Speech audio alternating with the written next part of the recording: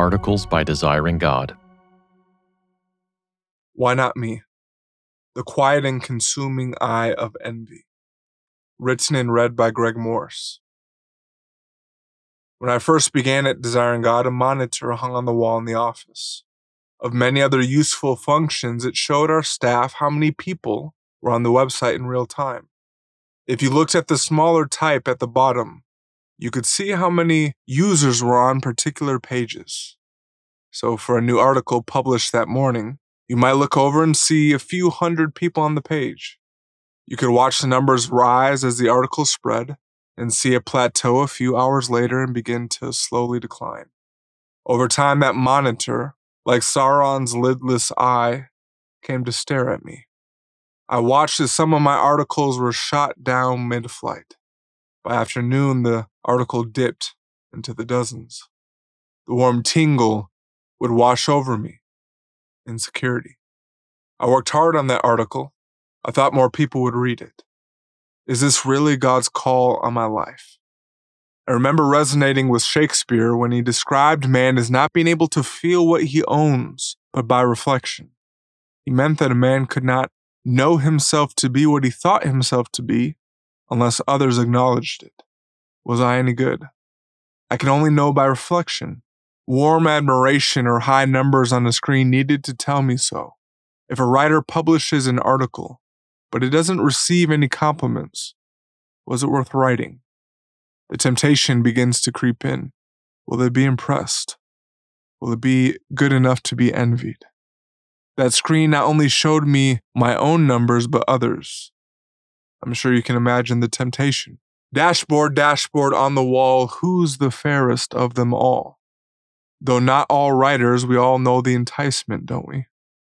It may track different stats, but we all have our monitors. Sickly eye.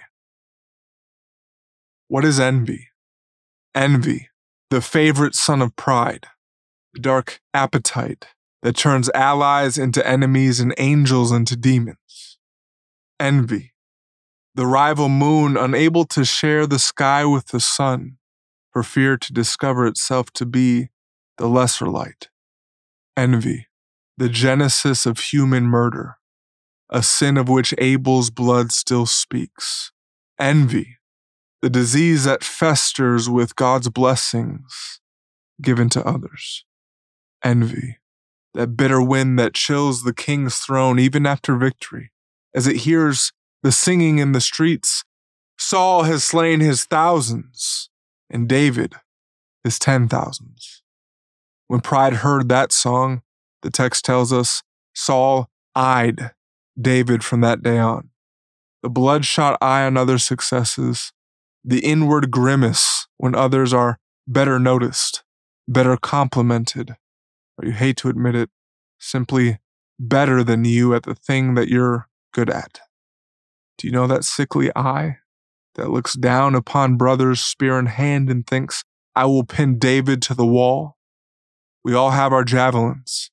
We have our ways of explaining why our rivals aren't really that talented or wonderful or beautiful or godly at all. Envy, the bewitchment that bids a man kill his brother or a man his God. Do you want me to release for you the King of the Jews? Pilate once asked. For he perceived that it was out of envy that the chief priests had delivered him up. Mark 15:9 and 10. Wisdom of demons. It was during that season of temptation that God gave me grace to do what my flesh protested. I took a brother aside one day and confessed to him my temptations to envy him in his recent success. It was a humbling, embarrassing, sin-slaying light. Are you tempted to envy anyone close to you? Consider confessing the temptation to them, that you might war together against this demonic wisdom. And demonic is no hyperbole. The Apostle James writes, if you have bitter jealousy and selfish ambition in your hearts, do not boast and be false to the truth. This is not the wisdom that comes down from above, but is earthly, unspiritual, demonic. James 3:14 and 15. How do we resist? To answer, I want to bring in C.S. Lewis's fictional demon, Screwtape, to help us not with the diagnostic in which Lewis excels, but to guide us to the cure. In letter 14 of the Screwtape letters, the demon writes to his nephew, "The enemy wants to bring the man to a state of mind in which he could design the best cathedral in the world and know it to be the best, and rejoice in the fact without being any more or less or otherwise glad at having done it than he would be if it had been done by another. The enemy wants him, in the end, to be so free from any bias in his own favor that he can rejoice in his own talents as frankly and gratefully as in his neighbor's talents, or in a sunrise, an elephant, or a waterfall. Don't you want that kind of heart? The kind that says with Moses, whatever your particular giftings, oh, that all were prophets, or oh, that all were mature mothers, powerful preachers, resourceful men living to the glory of God. To be like Paul, so about his master's business that he remarks of jealous ministers, some indeed preach Christ from envy and rivalry, but others from goodwill. The former proclaim Christ out of selfish ambition, not sincerely, but thinking to afflict me in my imprisonment. What then? Only that in every way they should be silenced?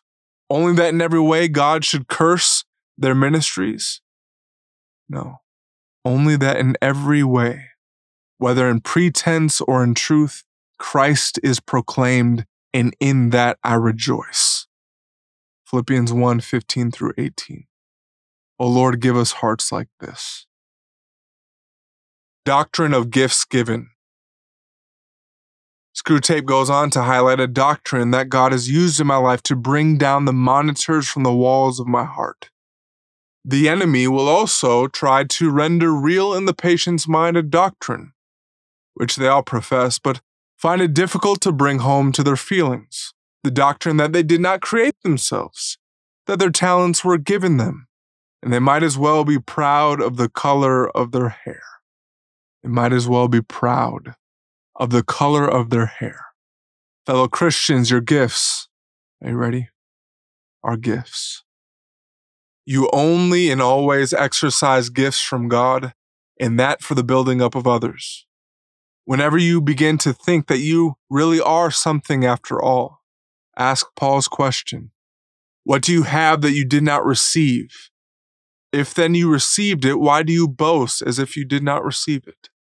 Engraved over our best successes, our best works, our best moments will be two words: things received, or one word: grace. This doctrine frees us to live in community with others more or less talented than we are, and dare I say it, even celebrate the achievements of others. Brooms to sweep the floor.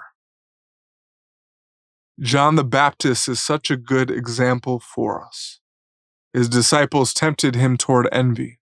Rabbi, he who was with you across the Jordan, to whom you bore witness, look, he is baptizing, and all are going to him. What is the first thing out of his mouth? A person cannot receive even one thing unless it is given him from heaven.